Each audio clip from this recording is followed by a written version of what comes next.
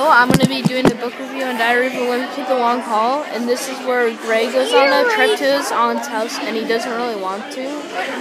His dad buys a boat one day, and then they just use it for storage now because they can't really go anywhere with it.